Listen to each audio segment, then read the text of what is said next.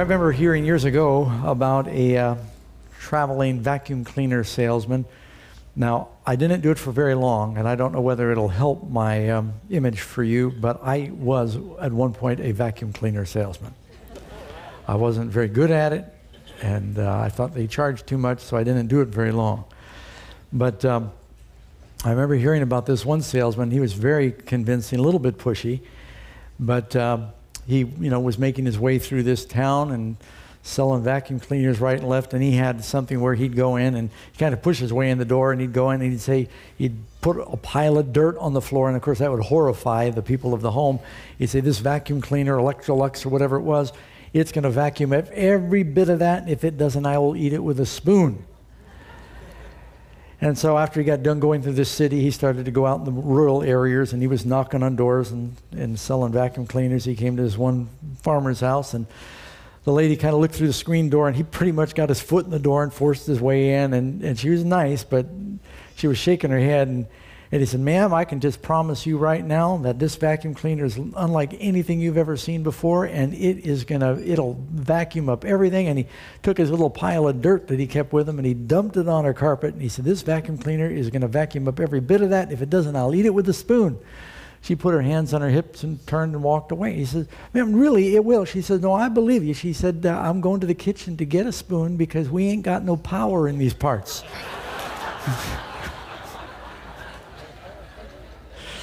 We ain't got no power in these parts. You wonder how many churches out there are doing all kinds of things that churches do completely void of the Holy Spirit. You can go through all kinds of motions. I've heard about churches that have meetings and they cancel an evangelistic project because they say that, well, we don't have enough money. Or they cancel a program because they don't have enough people. Or they'll cancel something because they say, we just don't have the facilities. But I've never yet heard a church cancel anything because they say, we don't have the Holy Spirit. Because we'll try and do all kinds of things without the Holy Spirit. The early church was told, don't do anything without the Holy Spirit. Jesus said, wait in Jerusalem until you receive power on high. But I wonder how many times churches go through the motions of playing church and we are spiritless. And we could say with that woman, we ain't got no power in these parts. We need to know how to receive the Holy Spirit. And our message today is part 2, began last week, and dealing with our need of the Holy Spirit. Now, something I always am a little reluctant to tell people because they misunderstand and become very nervous is about the unpardonable sin. I can't tell you how many times we've had phone calls at our radio program, and people are wondering, Pastor Doug, I think I've committed the unpardonable sin. And if a person thinks that, they're inclined to give up. And they may not have committed the sin, and the devil wants them to think they've committed the unpardonable sin. It is called in the Bible the most serious offense. Let me read this to you. Matthew chapter 12, verse 31. Therefore I say to you, every sin and blasphemy will be forgiven men. Now, that's the part I think we ought to emphasize. All manner of sin and blasphemy will be forgiven men. God forgives all kinds of sin. You can't even conjure up in your mind a particular sin without thinking of somebody that's been forgiven of that. God is a very forgiving God. All manner of sin will be forgiven men, but the blasphemy against the Holy Spirit will not be forgiven men. Anyone who speaks a word against the Son of Man, it will be forgiven him. Jesus is so kind and meek and merciful. But whoever speaks against the Holy Spirit, it will not be forgiven him, neither in this age or in the age to come. Not in this life or in the judgment, that means. Then you've got a parallel verse that troubles people. Hebrews chapter 6, verse 4. For it is impossible for those who were once enlightened and have tasted the heavenly gift, meaning the Spirit, and have become partakers of the Holy Spirit, and have tasted the good word of God and the powers of the age to come, if they fall away, to renew them again to repentance, since they crucify again for themselves the Son of God and put him to open shame. Now here, Paul, who I believe wrote Hebrews, is saying, When a person has all the best that God has to offer, if they turn away from all the best, what else is God going to pull out of his bag? And so they've had the fullness of the Spirit. They've tasted the world to come. They've had all the best. If they turn away from that, what else can you use to entice them? If you turn away from Jesus and his love and the cross, what else can you use? And, it is encouraging also to remember that Hebrews said, for it is impossible. It's impossible for men, but all things are possible with God.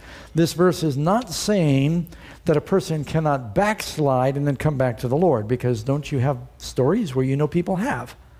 Or don't we have a parable about the prodigal son who was in the father's house and had all the blessings of the father, and he walked away from it? And so this is not saying a person cannot be redeemed. It's saying if you turn away from the best that God has to offer and you persist in this, what else is God going to offer you? Again, one other passage that may be referring to the unpardonable sin. Have you read before 1 John 5:16?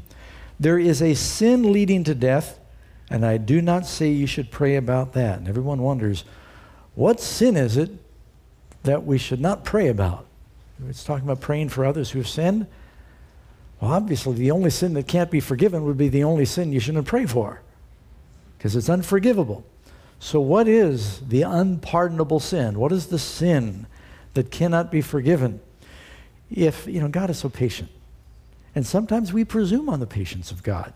He works with us. He convicts us. He forgives us. But we keep turning back. And we think, well, I've got a lot of time. I've got a lot of life. And little by little, over the years, we can get where we develop a callus on our spiritual ear. We don't hear the voice of the Holy Spirit. The volume has gotten dim. We lose the ability to be convicted, because it's the Holy Spirit that convicts. It's the Holy Spirit that gives you the gift to repent. And if we continue to procrastinate, humbling ourselves and surrendering to the Lord, you can reach the point of no return. Now, while we're talking about the Holy Spirit, I'm done talking about that other issue. And I just want you to know you don't want to toy with the Holy Spirit when he's speaking to you. Don't want to grieve away the Spirit. But where there's life, there's hope. And if you're still being convicted, there's hope for you. I always think it's odd when some 15-year-old comes to me and says, Pastor Doug, I think I've grieved away the Holy Spirit. And we just baptized a 90-year-old lady. God's really patient. So, but don't push the envelope on what that degree is. Amen? Now, the Holy Spirit comes in different degrees. Was Jesus baptized with the Holy Spirit when he was 30 years of age? Yes, he was anointed. Did Jesus not have the Holy Spirit before his baptism? That's a double negative, isn't it? Yes, he did have the Holy Spirit. Before a person's baptized in the Spirit, isn't it the Holy Spirit that brings them conviction?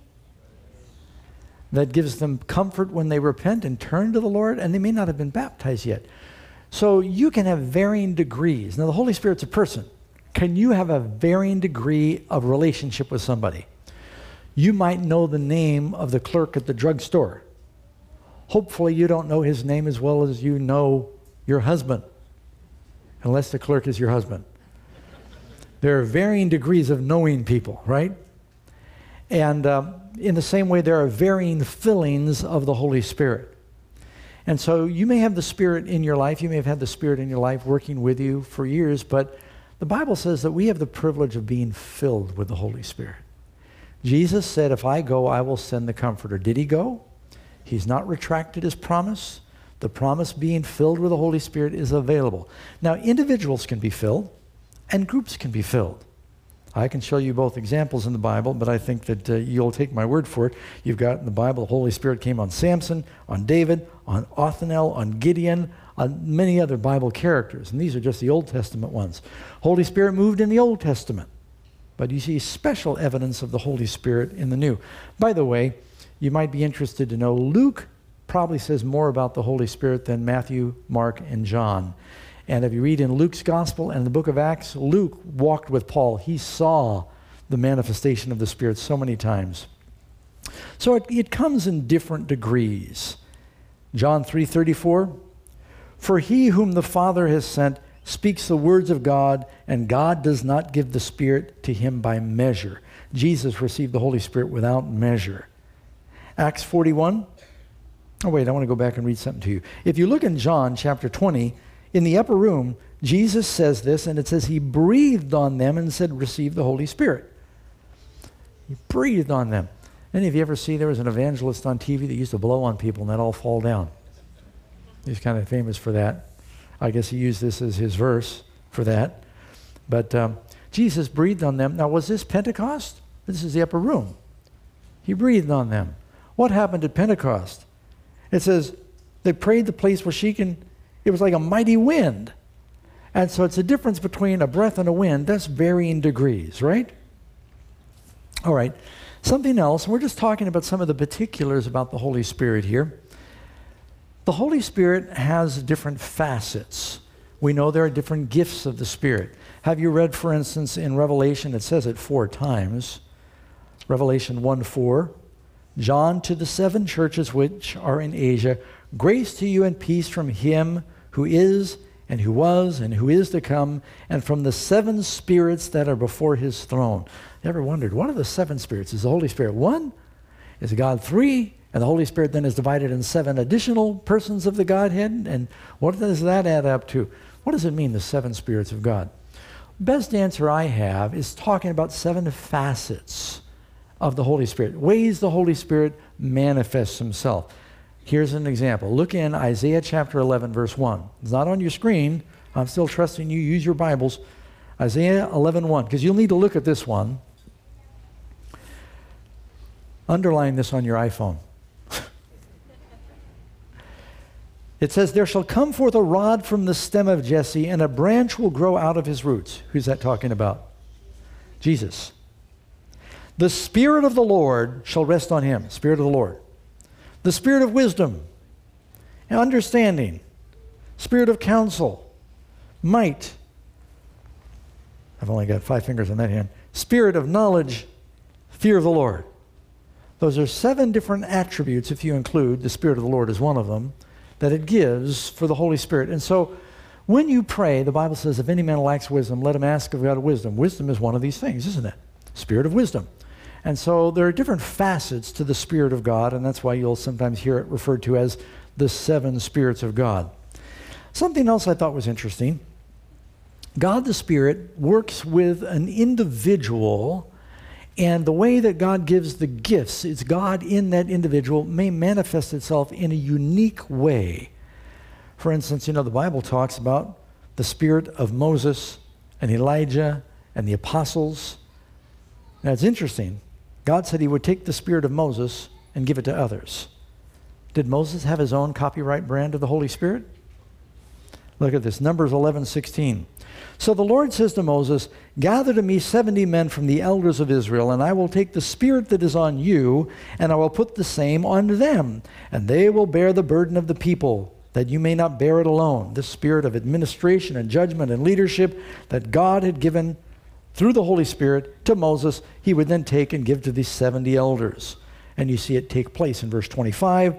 The Lord came down in the cloud and spoke to him, and he took the spirit that was on him, Moses, and placed the same on the 70 elders.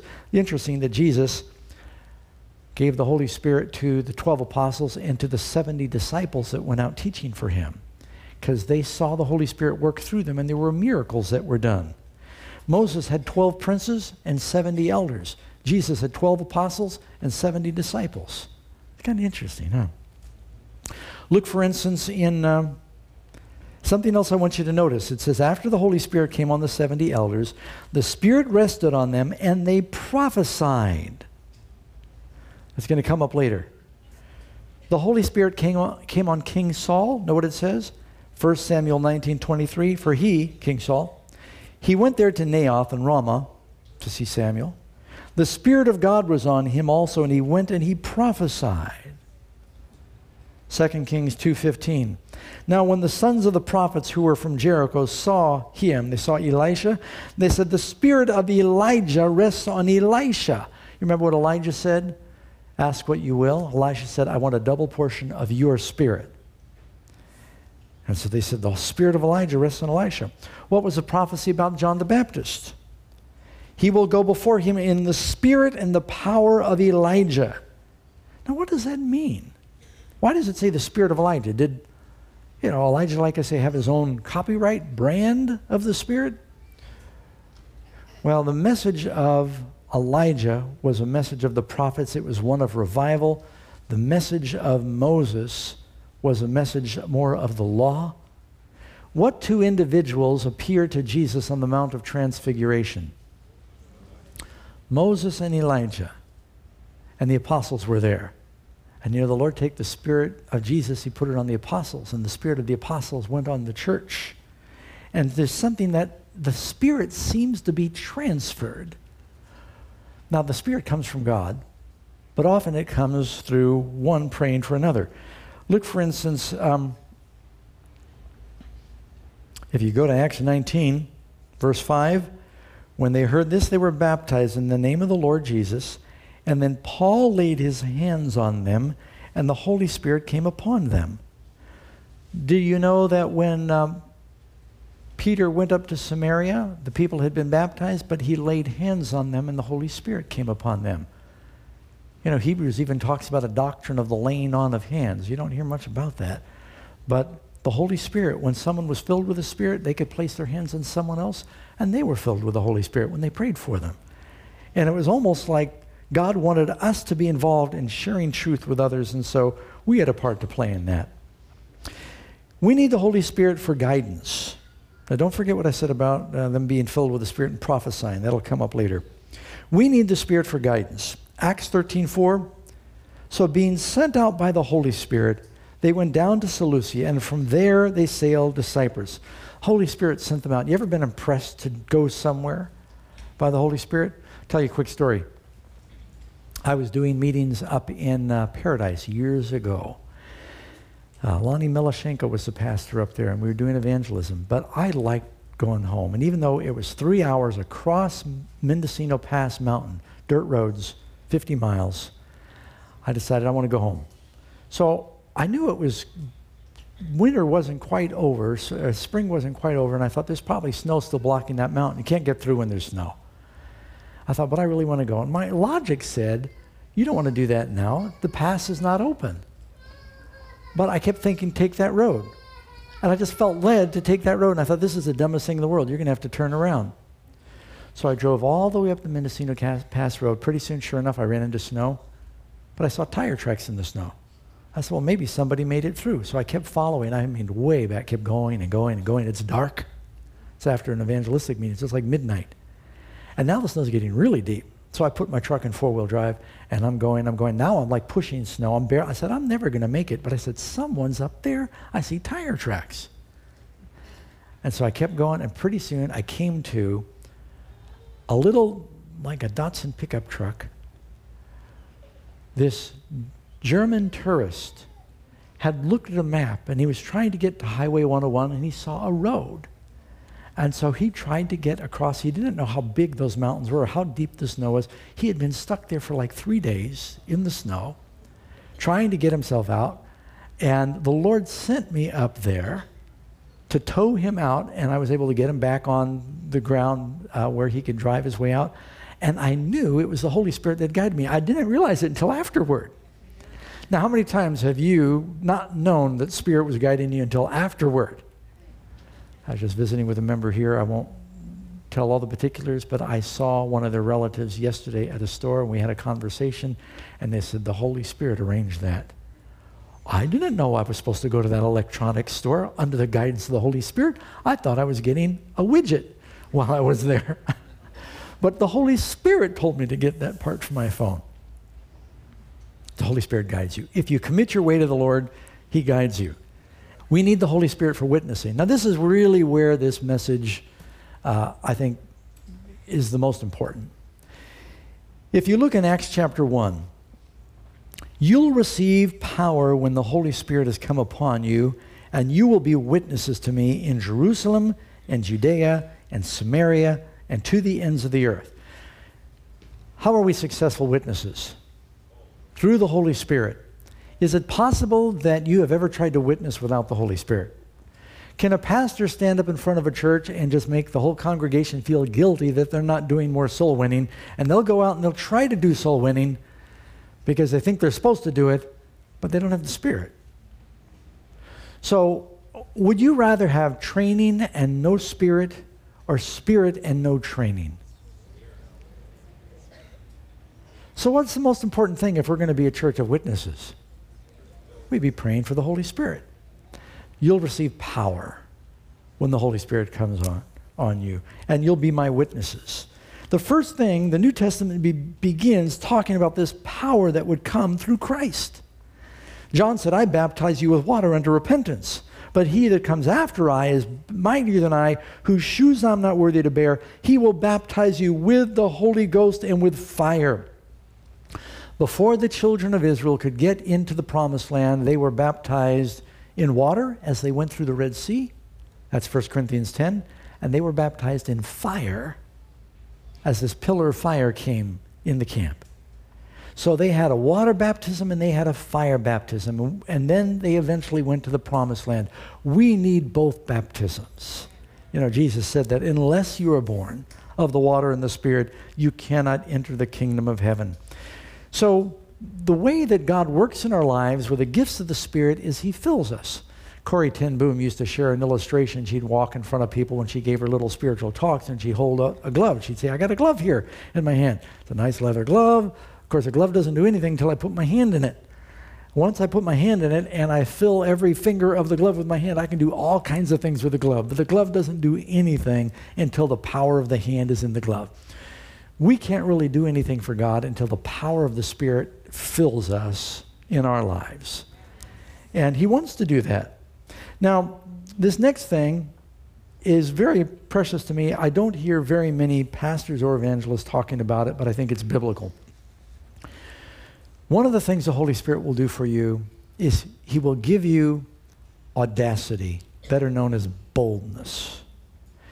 If you got the Holy Spirit and you have a knowledge of the Bible, but you're afraid to say anything to anybody, nobody's going to know. The early church realized boldness was important. Now, what does bold mean? Fearless, brave, daring, and courageous. What did God say to Joshua before he tried to enter the promised land? Be courageous, be courageous, be very courageous. You need courage to be a Christian.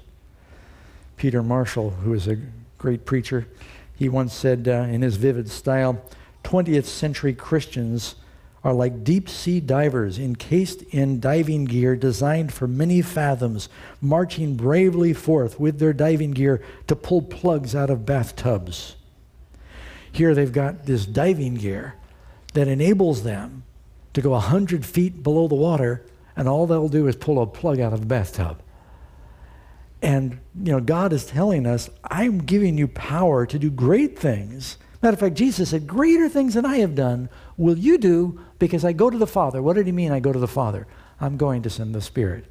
And so because I'm going to the Father to send the Spirit, what I've done, greater things than these will you do. It doesn't mean that we're going to do the work of atonement that Jesus did.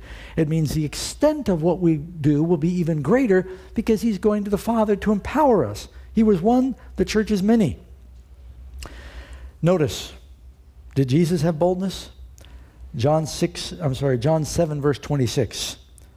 But lo, he speaks boldly, and they say nothing to him. Do the rulers indeed know this is the very Christ? His boldness said something about that. You know, I think the gospel would go so much farther if we pray for the Holy Spirit to give us courage. Don't be intimidated by the devil. Our culture today is trying to frighten us away from witnessing. You know, it's everything that's happening in our society and our culture today is designed by the devil to intimidate Christians so that we're afraid to speak up.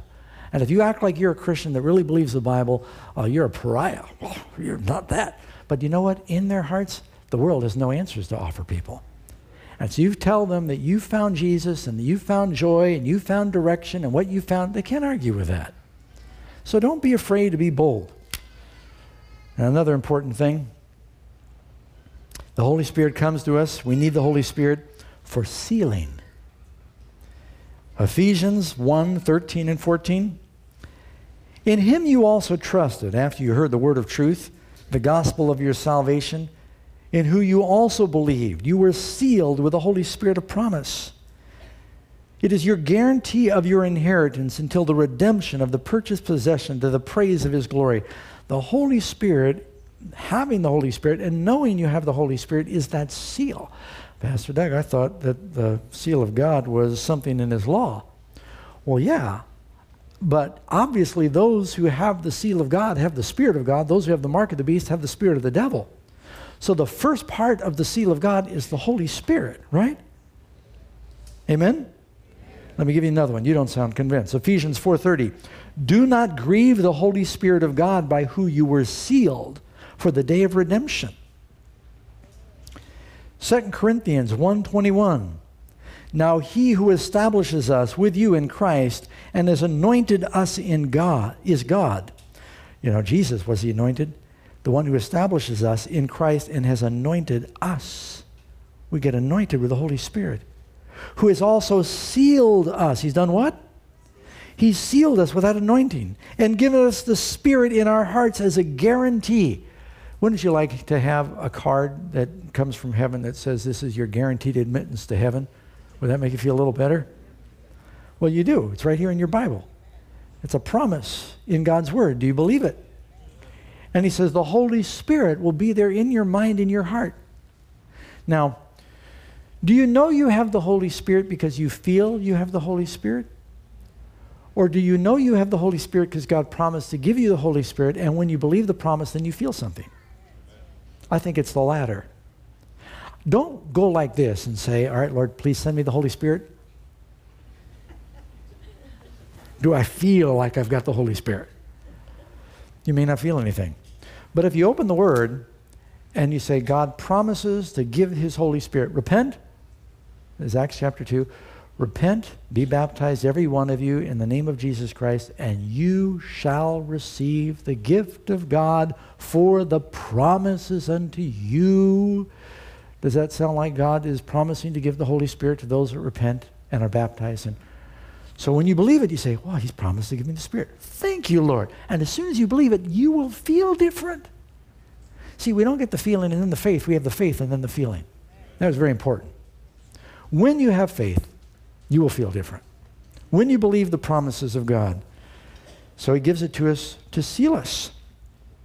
D.L. Moody, I don't remember if I read this to you last week. Dwight Moody said, God commands us to be filled with his Spirit, and if we are not filled with it, it is because we are living beneath our privileges.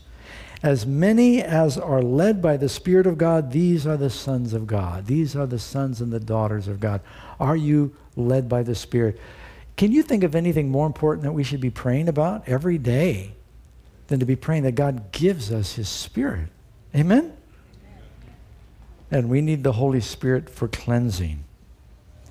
Hebrews 9:14. He'll not only convict, he doesn't leave us there convicted. He cleanses, and then he commissions. The Holy Spirit will convict us. He cleanses us, and then he gives us power, and he commissions us to go and to teach others. Have you ever heard before about Betty Nesmith? Betty Nesmith was a secretary in Dallas back in 1956, and she was a good secretary, but she was frustrated because before they came out with those IBM correcting typewriters, when you made a mistake typing, I don't know if any of you remember the old documents, you would just simply back up and type the right letter over the wrong letter. And sometimes you type it 2 or 3 times so there'd be no question. You ever done that? You write some numbers, you say, I got that one wrong, and you kind of scribble and write the right number over the wrong number. Well, she was an artist, and she said, well, an artist paints over their mistakes, and they correct it. So she went home to her art studio, and she got some white paint. She matched it up with the color of the paper. She got it in watercolors, got it the consistency so it would go on and dry quickly. And whenever she made a mistake typing, she took a little paintbrush, she'd type over that, she'd blow on it a few times, she'd back up after it dried, and she'd type over it. And the other secretary said, that's a great idea. Can you bring me a little of that? They saw what she was doing. Her documents always looked much better. Some of the bosses discouraged her. They said, you shouldn't be doing that. We shouldn't have paint in the office, painting over letters. And she ignored them. She went to several marketing firms and says, I've come up with this great invention. I call it Marks Out or something like that. She had a name for it. And And they said, no, we're not interested. She even went to IBM. Okay, when the reps came to the office, she said, I've got this invention. And you just paint it over your mistake, and no, nobody's going to use that. But all the secretaries kept asking for it. So she began out of her kitchen to bottle the stuff and sell it. In 1956, and it just began to grow. And then she bought a shed out back 10 feet by 16, and she began to sell it. And everybody wanted something that would help fix their mistakes. Finally, they named it Whiteout, or liquid paper. Any of you remember liquid paper? How many of you use liquid paper? I also used erasable bond back then. And you remember you paint over the little word and you're blowing on it, you back up, you type over it again. You kids in the computer age, you don't know what in the world we're talking about. You just press delete. You don't know how hard it was for us. I remember I was a company clerk in a military school, and if I made a mistake on the page, I had to start all over again. And I remember once weeping on the landing of my dorm because I was so frustrated because I kept making mistakes. Liquid paper, praise the Lord. They had this other stuff called erasable bond. Isn't that neat when you could just erase? You take an eraser, it would erase the paper. She ended up selling the company, Betty Nesmith, for $47.5 million to the Gillette Corporation. So they said nobody's going to use that, but they kept selling it. And a little bit of trivia, has nothing to do with my illustration. She had a son named Michael Nesmith that was a member of the Monkees, the singing group. That was a little glint of recognition out there of your wasted youth. So we need the Holy Spirit for cleansing. We make mistakes, you pray. The promise is that if we repent, if we confess, He is faithful and just to forgive us our sins and to cleanse us from all unrighteousness. Holy Spirit is compared to fire. Acts, they prayed in the Spirit. There's a mighty wind. It's like wind. Jesus said the wind blows where it will. It's compared to fire. It came down like tongues of fire because they were given the speaking ability to prophesy. Remember what happened when Moses' elders were filled with the Spirit? They prophesied. Saul was filled with the Spirit, prophesied. Have you read 1 Corinthians chapter 14? Greater is he that prophesies and he that speaks with the tongue. They were putting all the emphasis on having the gift of tongues, but he said, if you don't say anything, people understand, it's useless. But if your prophesy means to not predict the future, it means to share the truth with others. The Holy Spirit is given so we can be His witnesses. Now, not everyone's a preacher, but everybody can say something. And the Lord wants us to be able to share what we do know about Him. You know, I like using alternate forms of power. Karen and I are exploring putting solar on our house because our air conditioning bill is so bad right now with the heat. Got a Pelton wheel up in Covelo. There's different kinds of water wheels. The old water wheels, they've been using water power for a long time. And they've been using wind power for a long time. You've seen the windmills there in the Netherlands, and you've heard of the water wheels that they would use to turn the grist mills for grinding the wheat. You've probably seen some beautiful pictures of the water mills. Now, there's two kinds of water mills. They've got what they call the undershot, and they got the overshot. Undershot water wheel is the water wheel is in a creek, and as a creek runs by underneath, it turns the wheel. As it's running by, it pushes on the bottom of the wheel. But the most powerful water wheel is the overshot, where a waterfall lands on top of the water wheel, and the weight of the water, which is very heavy, pushes it down. It has a lot more power than the undershot water wheel. It's just the current. Most people, and even most Christians, go through light, and it's the undershot power. What we need is the power that comes from above. We need that overshot power. A lot of people think we're getting along okay because you can do a lot with that lower power, and it can just be enough of the Spirit to fool us into thinking we've got the baptism of the Holy Spirit. But before Jesus comes, the promise is, I will pour out my Spirit on all flesh, and your sons and your daughters will prophesy. Your old men will dream dreams. Your young men will see visions. Also upon my handmaidens in those days, and my servants I will pour out of my Spirit. God, before Jesus comes again, He wants to pour out His Spirit. See, when He came the first time, there was the former rain of His Spirit to launch the church and to begin it growing and spreading around the world. Before he comes again, there's going to be what they call the latter rain of the Holy Spirit. That's going to prepare for the harvest. Now, I don't know, what are we supposed to be doing? Is God looking at a calendar wondering, not yet, not yet. When I reach this certain date on the calendar and when my clock registers and the alarm goes off, then it'll be time for the outpouring of the Holy Spirit. So are we waiting on God to send the latter rain, or is it possible heaven's waiting on us to ask for it? And God wants to send it. He is more anxious to give the Holy Spirit to us than we are to give good gifts to our children. To them that Jesus said, ask him. How did Elisha get a double portion? Elijah said, you've asked for a big thing. Did he get what he asked for? Does God want to give us the Holy Spirit? It might mean a deep, heart-searching ask. You got a trivial ask and you got a serious ask. And we need to seriously knock and seek and ask, and he will give us the Spirit, but there's nothing we need more, and we must have it to get to the kingdom. And I won't be satisfied until I know I have the fullness of his Spirit. Isn't that what you want?